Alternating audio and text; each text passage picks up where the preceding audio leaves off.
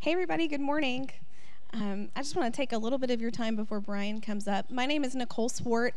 If you've been at Grace Monroe for a little while, you've heard me come up here and talk about foster families. So I just wanted to share a few things with you guys today. First, I wanted to thank those of you who participated back at Christmas with our DFACS Christmas wish list. We served 90 children through that, which is incredible, out of 150. So thank you so much for showing up and loving on those kids and loving on those families through that. Keep that in your back for this year around the holidays because we will be doing it again. And I anticipate Brian's going to want me to get all 150 wish lists this time because we can do it. So anyway, we have a lot of families being served through the village that are headed towards adoption, so we want to celebrate that with them.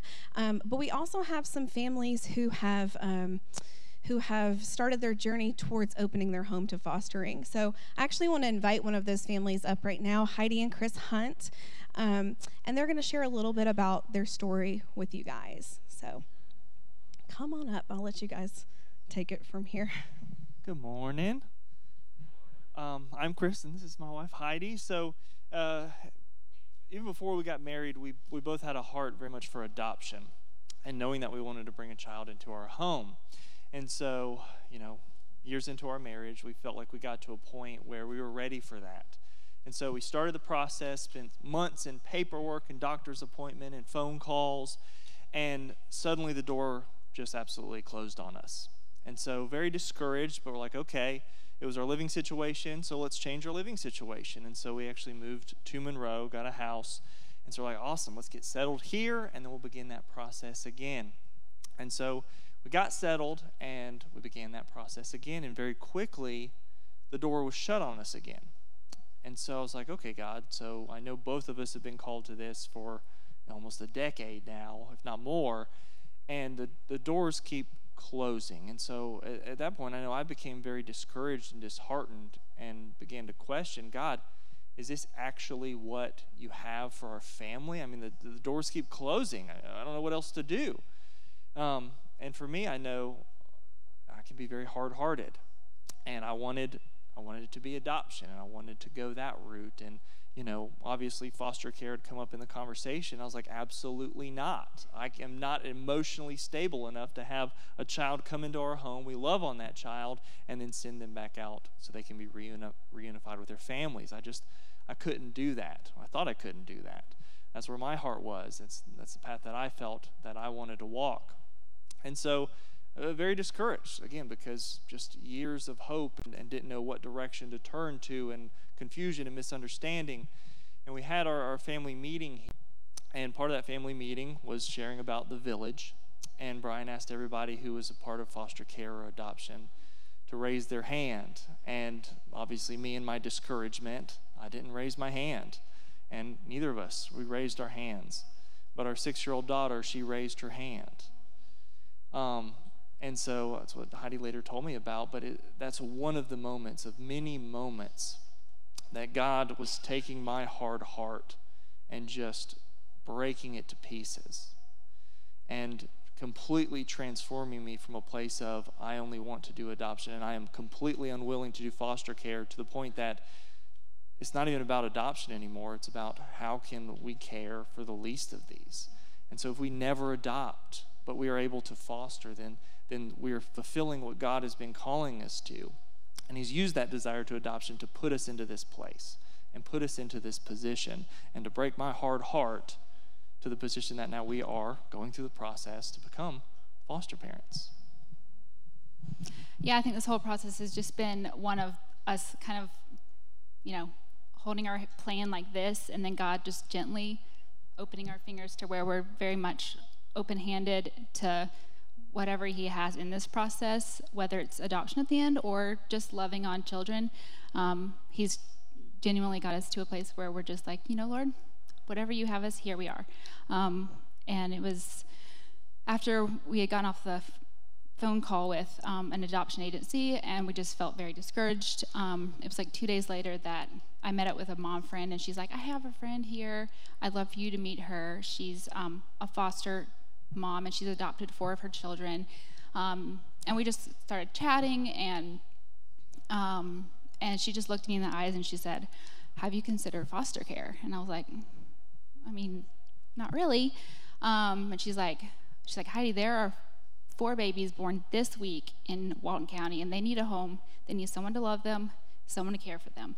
And that just really hit me so hard that I literally got in the car after that date, and I just called Chris, and I was like, "I think we need to look into foster care." And I was like, where we were 2 years ago when we began this process, I think we felt kind of alone, didn't feel community.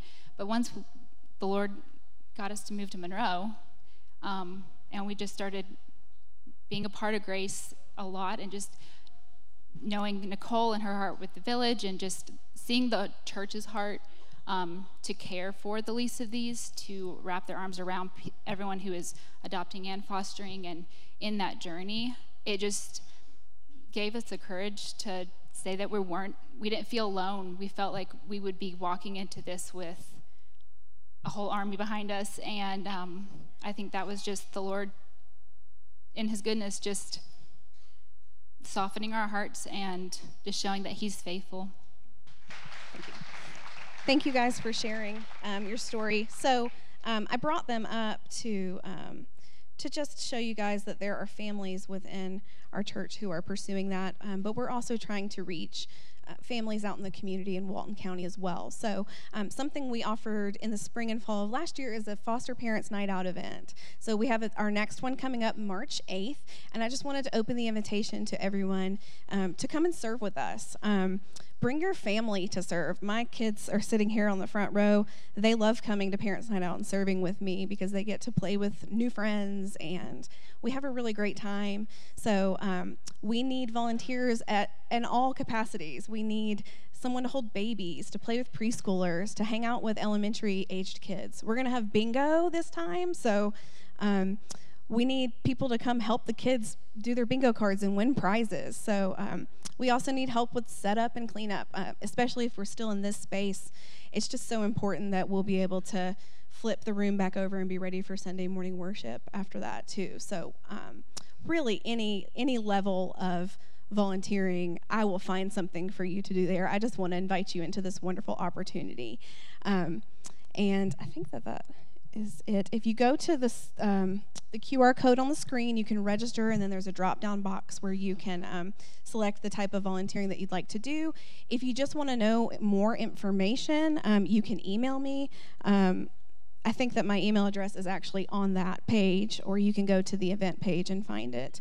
I'd love to talk with you. If you are interested in opening your own home up to fostering, if you already foster and I don't know you, I want to meet you.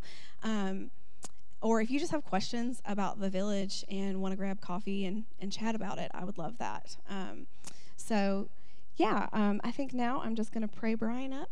And I thank you guys so much for your time. So if you just want to bow your heads, and I'll pray. Father God, thank you so much for this day. Thank you for all the people in this room. Father, I just pray that every heart in this room will be open to Brian's lesson today. And Father, I just pray that he is your mouthpiece to teach people about true Sabbath and true rest and true trust in you. In your holy and precious name we pray. Amen. Amen. Y'all give a warm thank you for Nicole and all that she does and represents. And it really is a blessing and honor to be a part of a church that's heart is so huge to care for the vulnerable and the forgotten in our community. And so I know, super excited about the journey that the Hunts are on and appreciate their honesty and there's many of you in this room I know that are pursuing your own journey and what that might look like. And that may not be bringing a kid in your home, but the ways that many of you have surrounded the families who are. So like the Hunt said, that they're not alone in it. And one of the gifts of this Parents' Night Out is giving a space to rest for these families, these foster families. And many of them don't come to any church, much less our church. But that's not the point. We wanted to love our neighbor, regardless of what church they go to or don't go to. and because we want to give them a place that they feel seen and loved and can breathe and can rest, because their life is always on. And in the same way, for many of us, it feels like our life is always on. And so as we enter into the week 3 of our journey, we're going to be looking at this weekly rhythm, this invitation of God into something called Sabbath. So you're going to want your Bible this morning. If you have a Bible, go on and open up to Exodus chapter 16. If you need a Bible, we got people walking around. Just slip up a hand.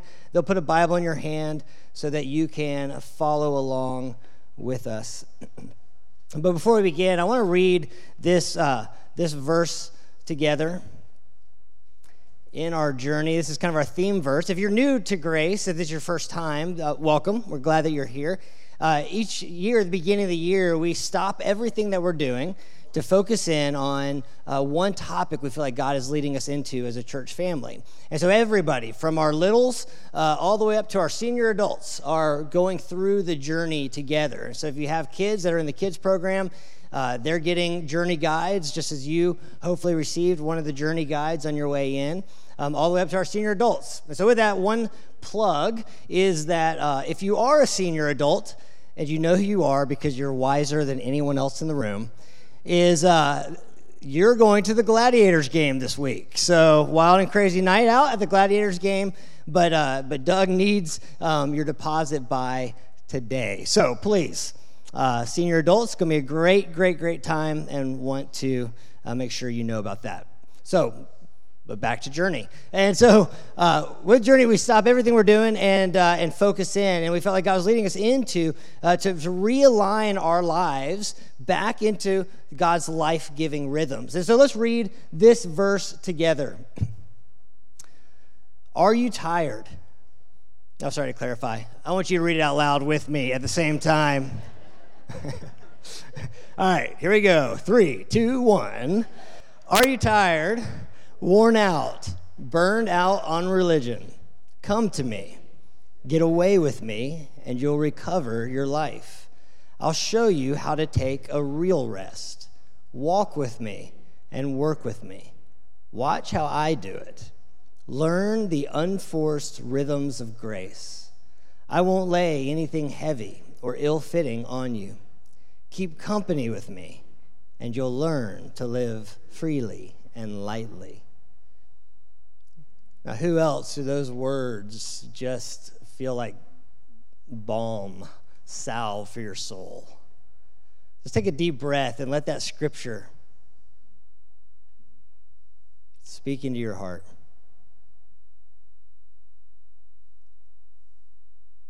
How many of you, on the other hand, sometime this week were asked the question, how are you? And you answered with, busy. Anyone else? Kind of go-to response. We talked about this a little bit last week. But in our culture, this idea of being busy or even being a workaholic, consumed by our work and our activities, is not seen as a sin or a problem, but it actually is seen as a virtue. I'm busy. And if I'm honest, when I say that, it's with a little bit of pride. Because if I'm busy, that means that I'm doing something important. I'm living a life that matters. I'm significant. I have something to do that counts. And so we get busy with all sorts of things.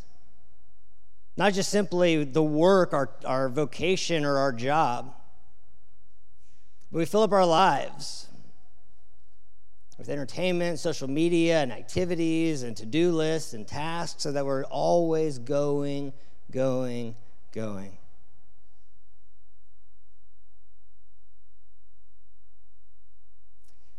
I want to read this quote by an author named Wayne Muller in his book appropriately called Sabbath. It's a little bit long, but I think it gets to the heart of what we're talking about. He writes, in the relentless busyness of modern life, we've lost the rhythm between work and rest.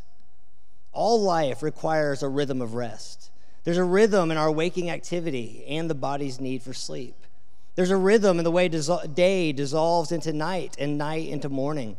There's a rhythm as the active growth of spring and summer is quieted by the dormancy of fall and winter. There's a tidal rhythm, a deep, eternal conversation between the land and the great sea. In our bodies, the heart perceptibly rests after each life-giving beat. The lungs rest between the exhale and the inhale. We have lost this essential rhythm. Our culture invariably supposes that action and accomplishment are better than rest, that doing something, anything, is better than doing nothing. Because of our desire to succeed, we do not rest. And because we do not rest, we lose our way. We miss the compass points that would show us where to go. We bypass the nourishment that would give us succor. We miss the quiet that would give us wisdom. We miss the joy and love born of effortless delight. Poisoned by this hypnotic belief that good things come only through unceasing determination and tireless effort, we can never truly rest. And for want of rest, our lives are in danger. Or as Dallas Willard says, busyness is the greatest enemy of the spiritual life. I know this personally, this frantic, frenetic activity, often driven by my own anxieties, my own need to prove. It came to a head actually during COVID, and I realized that literally every morning I was waking up, and the question I was asking as a leader, as a pastor of this church, a leader in the community, was, okay, who am I disappointing today? And I woke up with this just angst in my stomach, but the only way I could get that angst away, or the only way I knew to get that angst to go away, was just to start moving, just to start doing something. It didn't matter what I was doing, I just wanted to do something. And so we were doing podcasts and meeting with people and creating plans and just going, and all the time never feeling like it was enough and never feeling like I could stop, even as the rest of the world was being, in a sense, forced by God to just stop. And I realized it was a problem when my kids actually went to Sadie, my wife, separately, and they said, hey, is Dad okay? That my own angst and driving nonstop busyness was actually what I thought was productive activity was becoming poisonous in my home. And so these practices, these rhythms that we're entering into, I'm not speaking as an expert. I'm actually speaking as a fellow journeyer. And this week, we're moving from this daily rhythm of the breathing in, the sun that rises and sets, these daily practices of prayer and scripture. And I hope many of you experimented this week with that daily practice of just silence and stillness with God, into this weekly rhythm that God wove into the fabric of creation. This gift he calls Sabbath. And I have to be honest, this is not one that we have been faithful with over the decades of our marriage and ministry and life. It is one, Sadie and I, we joke, our phrase is that we stumble our way into Sabbath, that we are learning, but also recognize the critical value. Because if I honestly assess my life, what I realize is the lack of this intentional practice has had consequence in my own soul that God is, praise the Lord, healing and redeeming, but also consequences for my kids and for my marriage. And so I invite you into this journey, but I think that God has a better way for us moving forward. And so we look at the very beginning.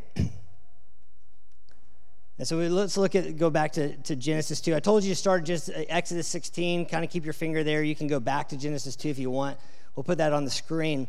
God, having completed this incredible act of creation, comes to the conclusion on day 7, having, with his words, spoken the cosmos into existence, breathed life into barrenness, light out of darkness, form out of chaos. In Genesis chapter 2, verse 1, thus the heavens and the earth were finished, and all the host of them. And on the 7th day, God finished his work that he had done, and he rested on the 7th day from all his work that he had done. So God blessed the 7th day and made it holy, because on it God rested from all his work that he had done in creation. Even in those couple verses, that rhythmic rest and work. That word there for rest in the Hebrew is the word Shabbat. Say that with me, Shabbat. And it literally means to stop or to cease, to be done. But it's not like at the end of 6 days of creating the world, the universe, God is all of a sudden just exhausted and tired and needs a break. And so it's more than just simply stopping from his work or taking a break from activity. It also carries with it this idea of presence, that God is resting with and upon his creation. In the same way, that language of when they built the tabernacle and the temple, that God's presence rested on the temple, that God is now dwelling within this creation that he had made. The word Shabbat can also be translated celebrate. It carries this idea of rejoicing, of joy over this thing. And we talked about this last week. One of the insights from my journey group that one of our friends in the journey group pointed out that I just thought was beautiful was that all throughout that creation account in Genesis 1, God regularly pauses in his work to just stop, step back, and delight in it. This is good. As if he's telling himself, good job, God. And how often do I live going from task to task, day to day, project to project? We preach this sermon, time to get ready for the next sermon. We plan this retreat, time to plan the next retreat. What's the big event we're doing? And never stopping long enough to just go, thank you, God. This is good. We bless this. And so here, God takes a 24-hour, a significant break to step back and delight in his creation. To be present with his creation, and specifically with his people. A day that God has our attention. Phone off, email away, can't get a hold of me, to just reconnect to God and the people around me. Now I want you to notice a couple words in that passage. The word blessed is in there, and that word shows up repeatedly a few times throughout in that creation account, Genesis 1 into the beginning of chapter 2. But actually it's interesting because it feels like a repeating refrain that God blessed his creation, but actually that word only shows up 3 times. Does anyone know the first time, the first thing God blesses? Anyone? The animals, the living creatures that he had created. And you know what he blesses them with? Life. It says that God creates living creatures and they fill the earth. And then it says that he blesses them and tells them to multiply. In other words, these creatures that are full of life are in themselves able to bring life back into the world. And then the second thing that God blesses is what? Humanity. Man and woman, Adam and Eve. And God made them in his image. Male and female, he made them, and God blessed them. And what did God bless them with? Life. And not just life, but the ability to produce life, to refill, he tells them, multiply, be fruitful in this good world that I've made. And then the third thing that God blesses is Sabbath. So there's something about Sabbath that is about bringing life into the world, reproducing life to fill the world. It's a life-giving gift from God. So just in these first few paragraphs of the Bible, we discover that Sabbath is a day set aside to stop, rest, and to celebrate life with God, his people, and creation. And then the third word, rest, blessed, And the third word I want to highlight is this word holy. Holy. There's a principle we talk about a lot that it's this ancient principle of reading the Bible that says it's the principle of the first mention. And it says that when you want to understand a significant concept in the Bible, you go back to the first time that it's mentioned, and it gives you sort of a base to then interpret how it gets used the rest of the Bible. And the first time that the word holy, a significant word in the Bible, the first time the word holy gets used is right here. The first thing that's said to be holy is this space and time. These 24 hours that God intentionally set aside to be with, to restore, to breathe life into his creation. Holy, set apart, sacred, divine, of the very essence of God. And so God wove this pattern into his creation, this 7-day week. In fact, the 7-day week has been normative throughout all cultures. And actually, there was one society that tried to increase worker output in the 19th century in France. They tried to go to a 10-day week, and you know what the consequences were? Production plummeted.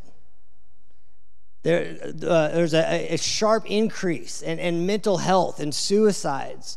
The society visibly reacted against this implementation of a different rhythm. It is woven into the fabric of our being, this 7-day rhythm. 6 days of fruitful labor, 1 day of rest and refreshment, of being intentionally present with God. 6 days of fruitful labor, 1 day to breathe in, to enter back into life of meaning and purpose, dignity, worth, and value. This invitation of God. And here's the reality. You may say, okay, that's great, but I got a crazy job, or like me, I mean, I understand this. We have 4 kids. They are in every stage of school right now, elementary, middle, high school, and college. We got 2 that are super involved in sports, 1 that's trying to decide what college she's going to. I mean, our life is just crazy on paper, and so this idea of setting aside a day to do nothing feels foolish. But to unplug and disconnect and be present actually, according to John 15, is the key to being fruitful the rest of the week. And to live outside of this rhythm, I will suffer the consequences of living apart from the way God designed my body and my soul and my family to live. Our community, our friendships, even the good work that God has called us to do, fostering, adoption, engaging in the neighborhoods, outreach, discipleship, will suffer when we live outside of the way God created us to live. We'll end up tired, sick, exhausted. Our mental health, there's effects on our physical body. We end up discouraged and empty. Our soul feels dry, like you're dragging it behind us.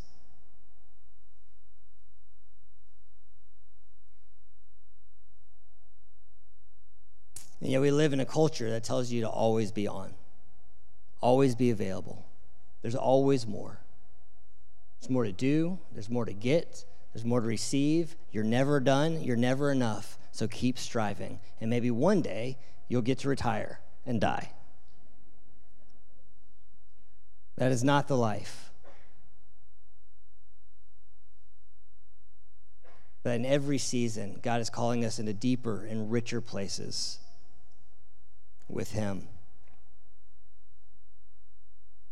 And so from Genesis 2, we know that the Bible tells us, if you don't know, that Genesis 3, mankind rebels against God, disobeys His voice, and decides to live life on their own terms, like every one of us in this room.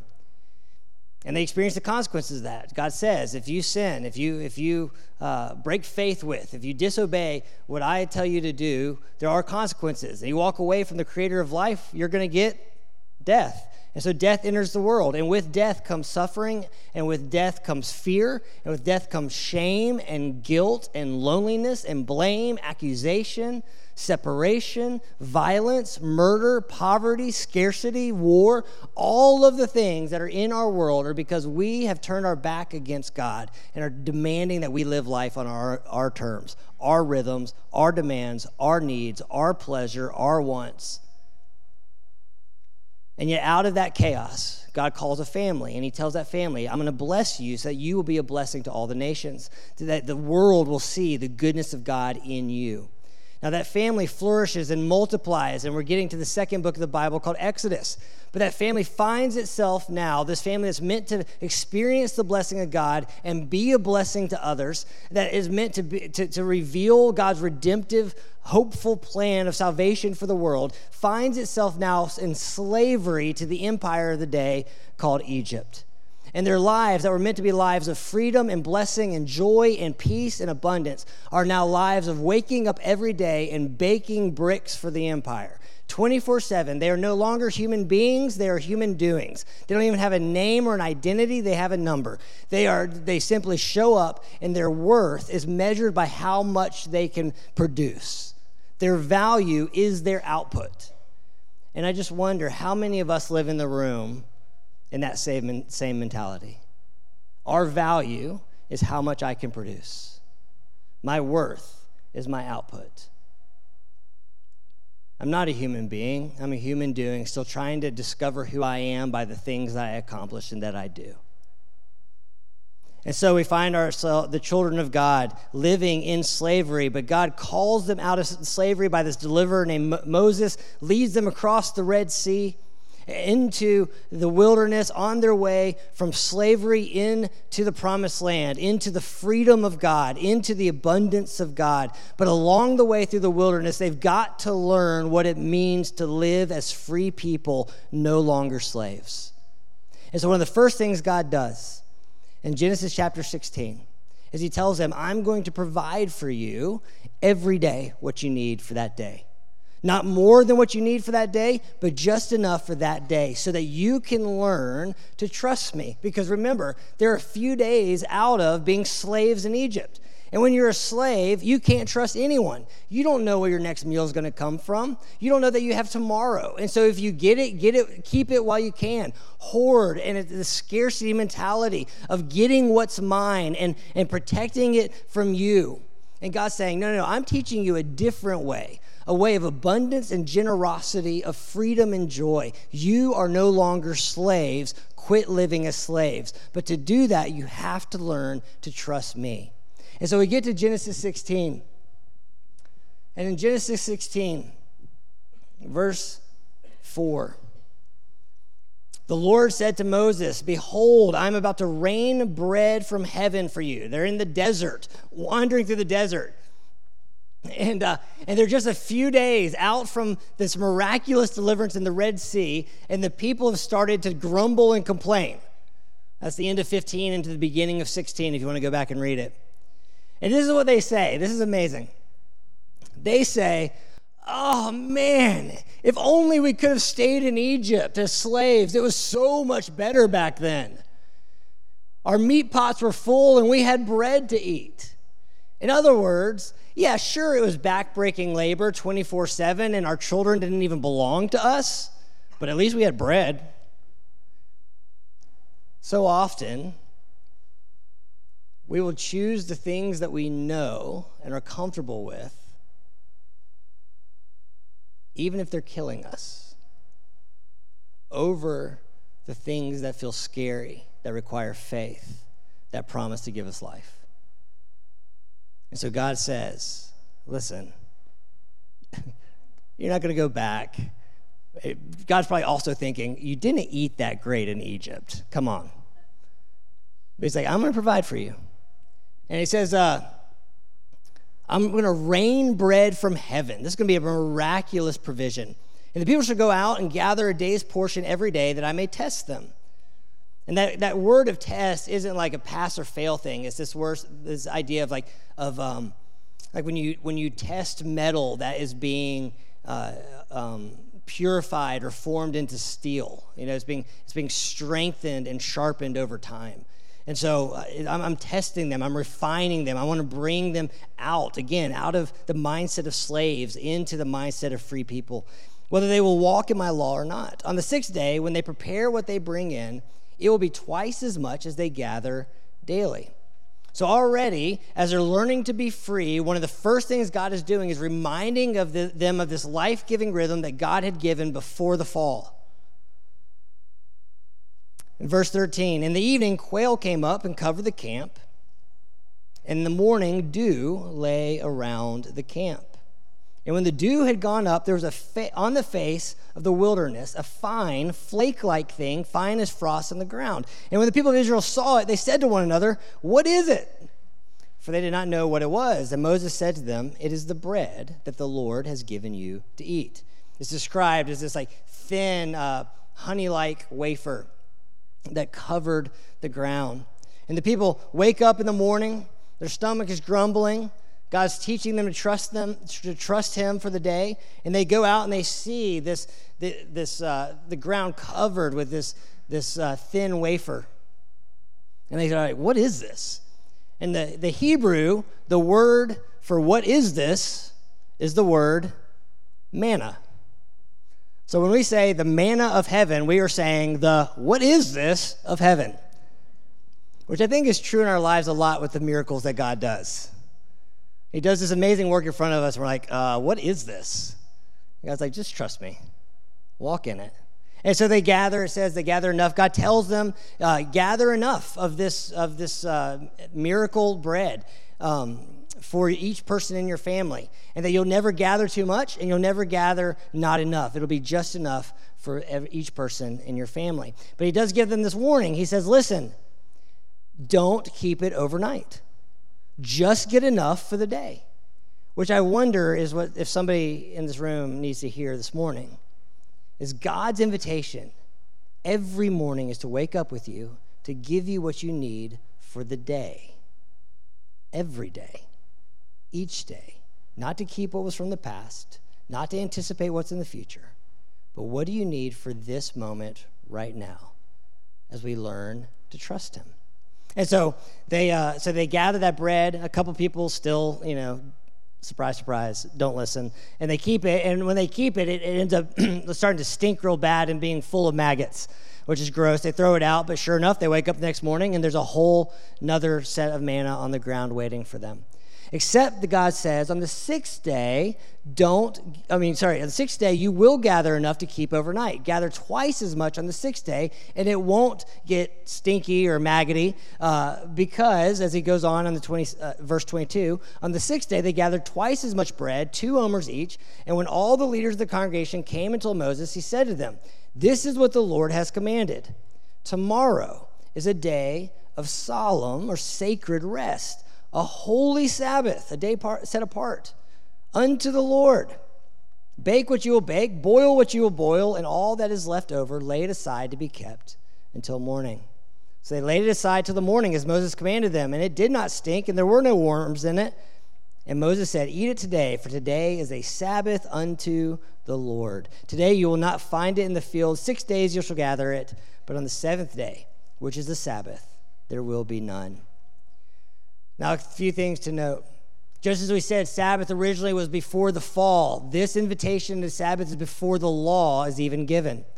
The law, that God's way of life that was to set them apart from the nations around them.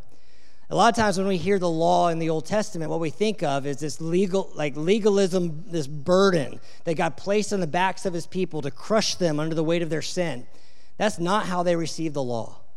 Throughout the Old Testament, the law is described as a delight, like honey on my lips. They exalt in the fact that God has entrusted with them the beautiful words of the law because it's a way of life with God unlike any other people. They saw it as a sacred privilege. Before God even gives them the law to obey, he gives them this rhythm of Sabbath. Even as you go through this wilderness journey, and I'm teaching you to trust me, to live no longer as slaves, but as free people. Learn to trust the rhythm of this seventh day of stopping and receiving and being restored and reminded that God is God and you are not him. And you're not the one that makes the world go round. You're not the one that produces fruit on the vine. You're not the one that makes the grass grow or the sun shine. You're not the one that's responsible for the universe. You're not the one that can predict tomorrow.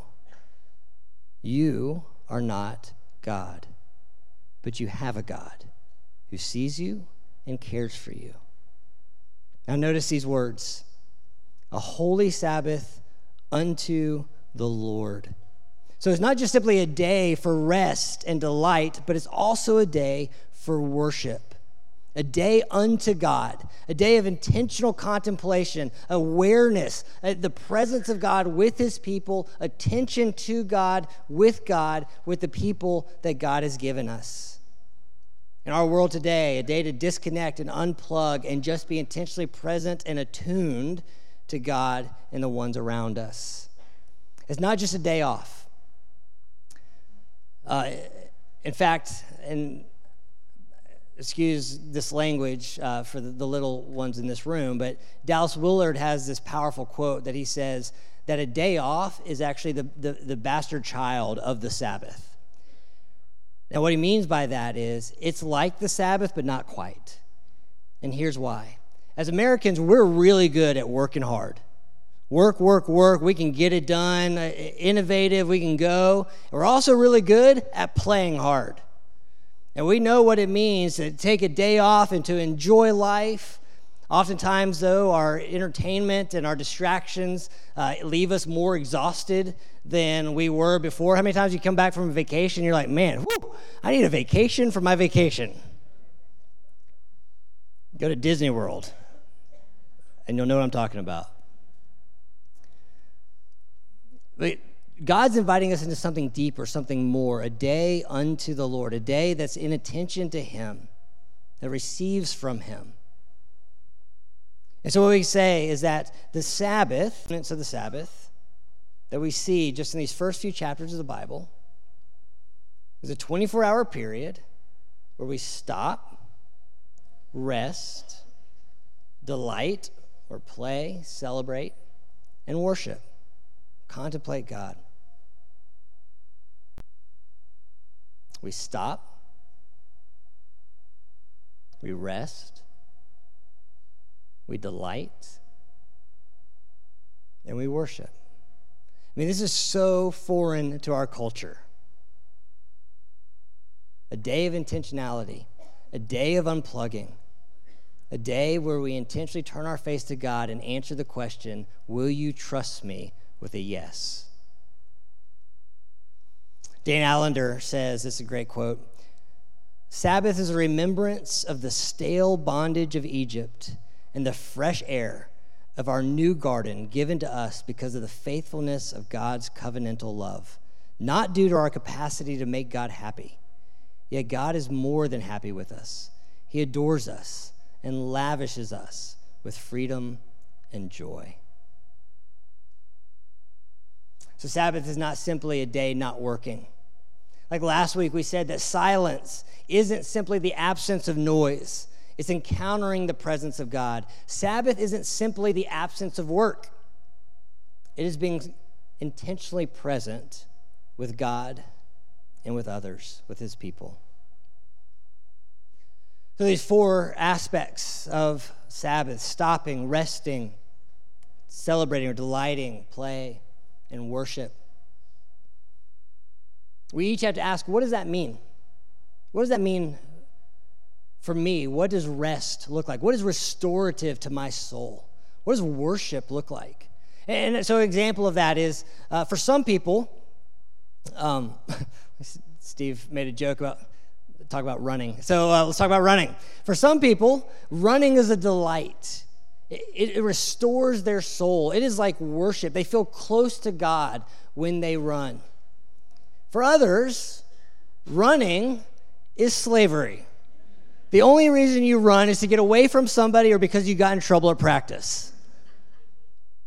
And so to say that you can't run on Sabbath because that feels like toil is not necessarily true, because for somebody that may actually be the place of delight and worship that they encounter God the closest. I'll give you another one. A good friend of mine works as a landscaping company, 5 days a week, long hours. He is out working on other people's properties in their yard. To tell him, hey, guess what? On Sabbath, you get to go work in the garden. That is work to him. So to stop for him would mean to not do anything related to a yard or a lawn. For me, that is with people all day and lots of creative energy and sitting at a computer or reading and studying. To get my hands dirty and to dig and get into a garden or work in my yard is a delight. I feel close to God. It restores my soul. Ironically, to me, to mow the lawn is one of the most satisfying things I do, because I know when I'm done. Like, working with people all day long, like, when are we ever done, right? You get to disciple somebody for 10 years, and you're like, have we finished this yard yet? So what does that look like for you? Stop, rest. What do you need to stop to truly Sabbath? What restores your soul? And don't just fall into the typical modern, our typical numbing categories, because Sabbath isn't about turning our brain off. It's actually about turning our mind on. It's just what we're turning our mind on to.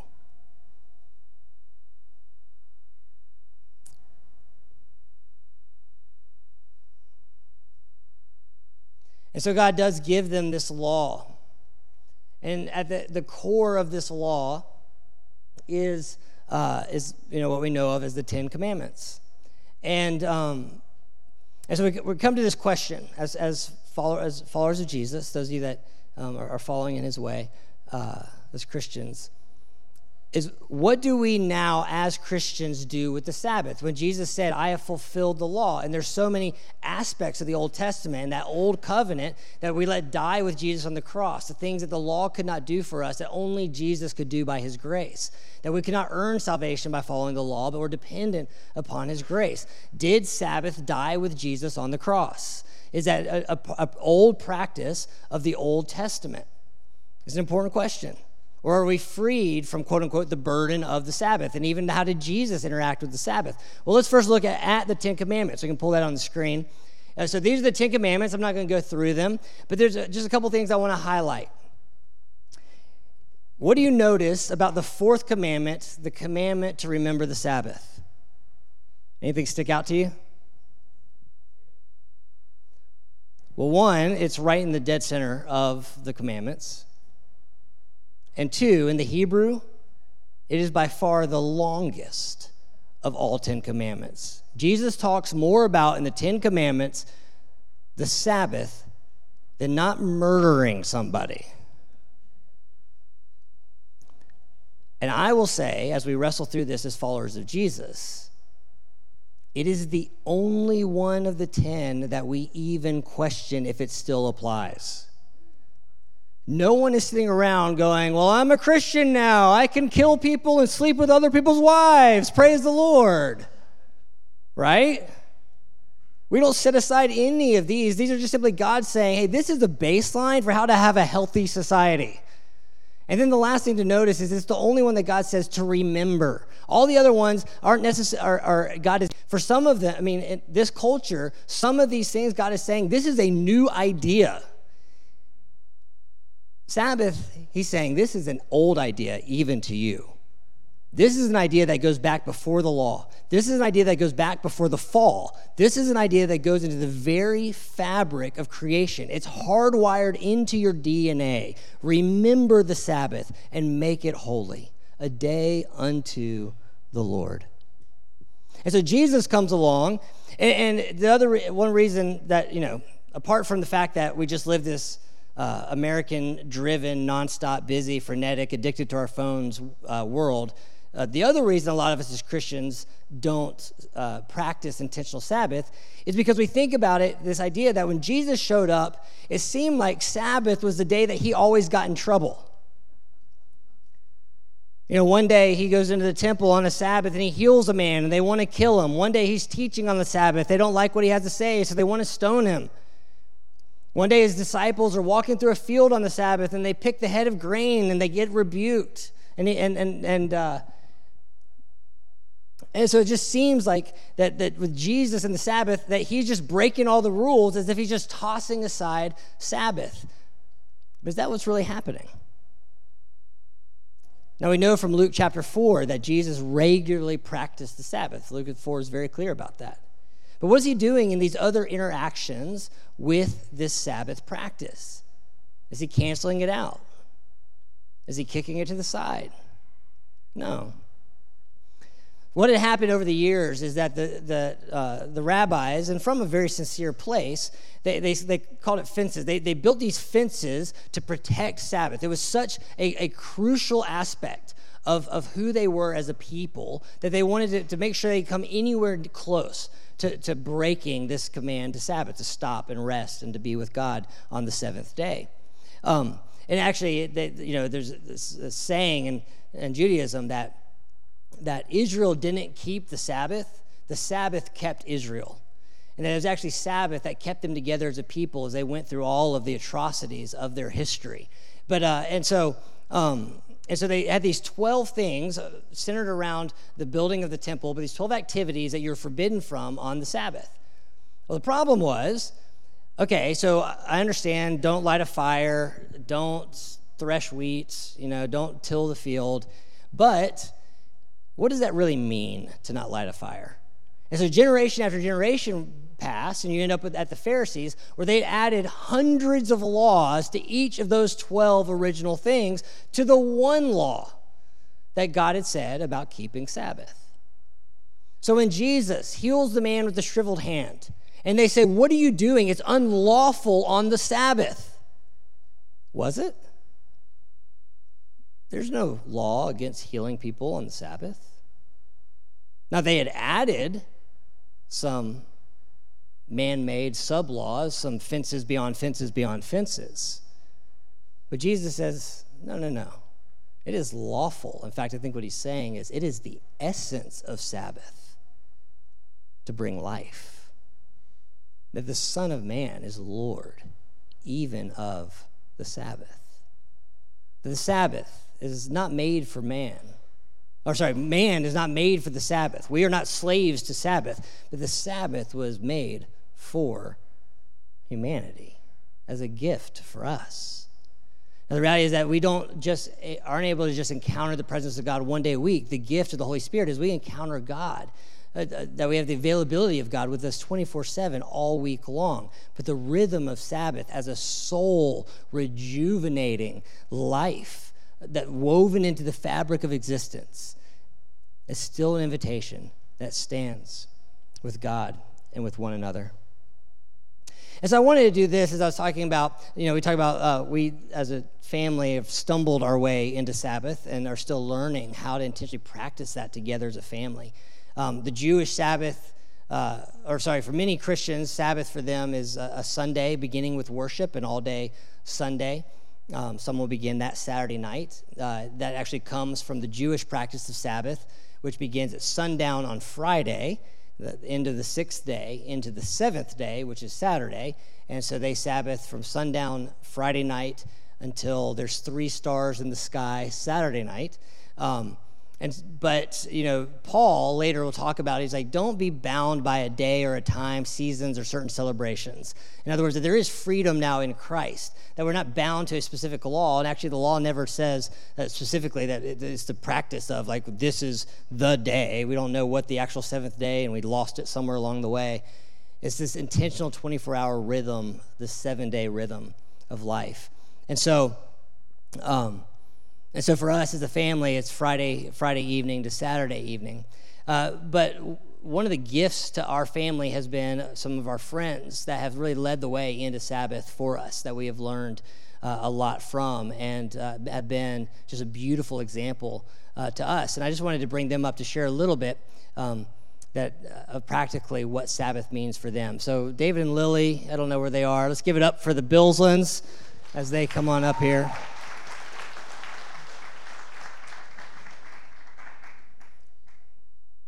And so I just wanted to ask y'all, thank y'all for being here. So what was it?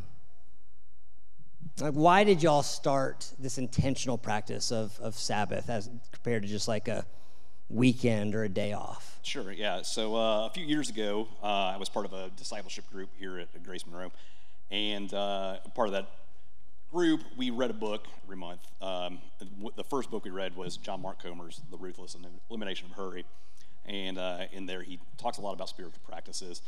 Some of those, one of the ones that we wanted to implement, Lily read the book along with me at the same time, but one of the ones that those spiritual practices that stuck out to us was the practice of Sabbath. And I think one of the reasons why is because we kind of were unintentionally observing Sabbath at this point for the entire time of our kids growing up, and in our marriage, Sunday was always kind of set apart as a day for church, worship, for family, community. And so we just kind of realized, like, oh, we're kind of already doing this, so we decided to be a little more intentional about it. So we began back in really 2021, starting Sabbath on Saturday evening and extending it into a 24-hour period through Sunday. And yeah, as we've kind of gone along, it wasn't always easy. We didn't always do it, very repetitively at the very beginning, but we did get into a rhythm of it, and now it's part of our weekly schedule. So tell us, what are some of the key elements like for y'all that make Sabbath intentional as a rhythm? Hello. Yes. Sorry. So we try to really focus on what we get to do with Sabbath and not just make it like a list of, oh, we don't do this, we don't do this. So it started just our family of 7, and now it's grown into, we have 4 or 5 families that consistently do Sabbath with us on Saturday evenings. It's so bright up here, sorry. I'm like, anyway, so we start with like a text I'll send out to our group, and I'll just be like, okay, Sabbath on Saturday, what do y'all think for food? Everybody brings something. We usually try to make it like a fun meal, fun dessert for the kids. And then when everyone gets there, before we have dinner, we have some fun elements. We like bring out the fancy glasses for the kids, pour grape juice. We have a Sabbath psalm that we picked, which is Psalm 136, and we have these printed up, and everybody gets one, and we kind of go around, we pray, we light candles, and everyone gets to say a verse, and then we say the Lord's Prayer and toast to Sabbath and enter in and then feast. And this box is our Sabbath box, so one of the things we don't do intentionally is we try not to be on our phones or anything that is like a tablet or anything that's taking us away from the moment. So everyone will put their phones in here, whoever wants to, and our kids and everything. And then we are intentional about being with everyone in the room and be with God. So, Yeah, one of my favorite things about your box is, there it is. This little note is usually sits on top of the box. I don't know who, Indy or... So if you don't know the Billslands, they have 5 boys. So we're talking about practicing Sabbath and rest and trying to enter in. 3 of them are teenagers. Indy's how old now? 8. So from 8 to 18, 17, 18. I just turned 18. One of them wrote this little note, put all phones in. So this is the phones go intentionally away to start Sabbath, the lighting of the candle, and then into that time of intentionality.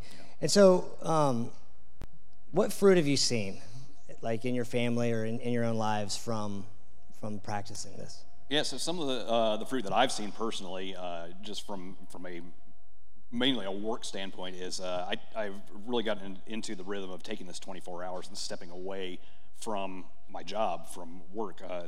For y'all that don't know, I work in IT, so my job is in my pocket 24/7. But I've really been intentional about this over the years and really kind of grown into the rhythm of putting that aside, knowing that those emails, those things that people may be asking for on the weekend, they're going to be there. They're going to be there after my Sabbath time, my 24 hours is up. be there waiting for me, and it really has allowed me to unplug from that and to step back from the responsibilities of that, the responsibilities of things at home, of doing laundry and cleaning out gutters and doing all this. We step back from that, and we really are just intentional about spending time in worship, spending time together with each other, delighting in our Creator. I get delight in my wife, my kids, and our community, our friends. So it's been very restorative for me. Yeah. And my favorite part is the kids, and especially over the years now that we've gotten into this rhythm.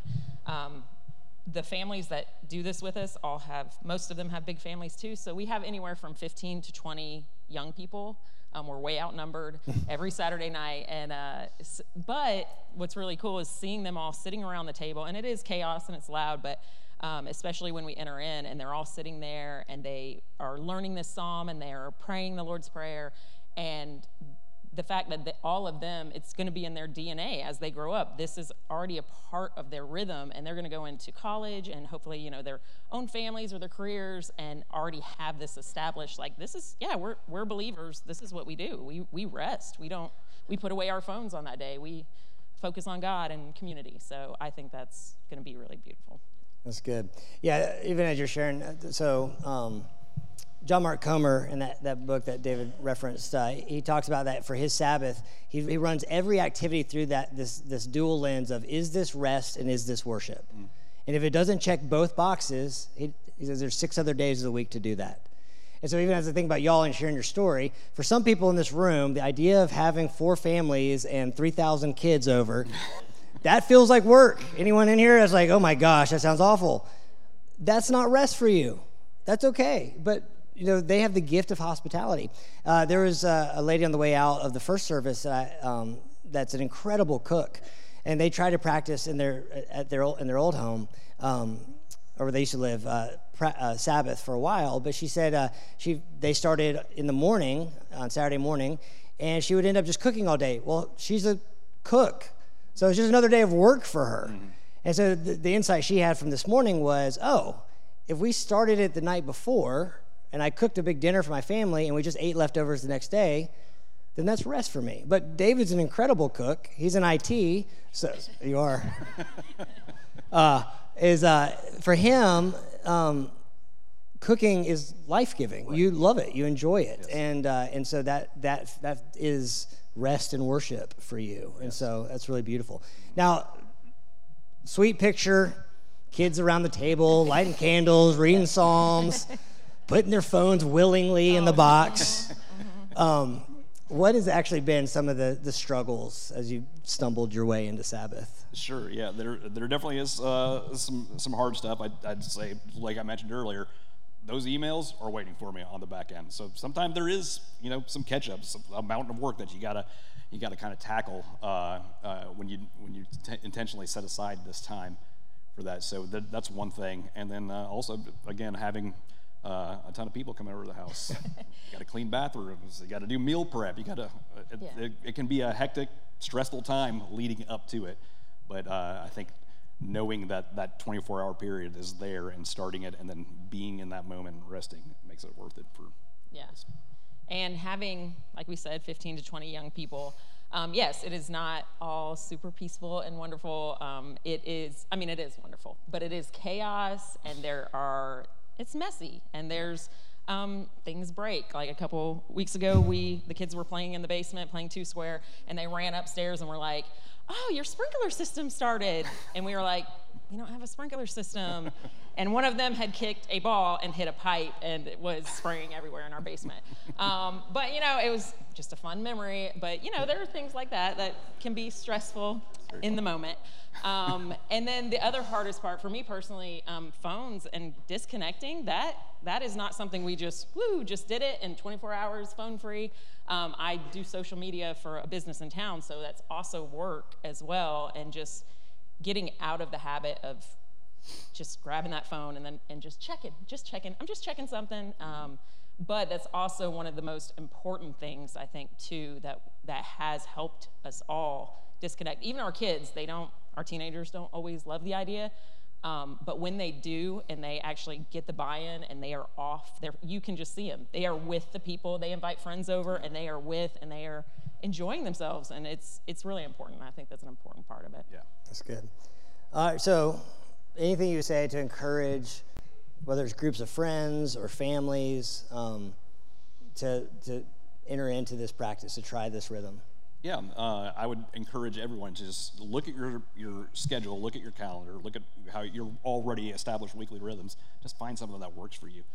If you start with 4 hours, you start with a dinner. Start there, and eventually work your way up to that 24-hour period. It's very worth it.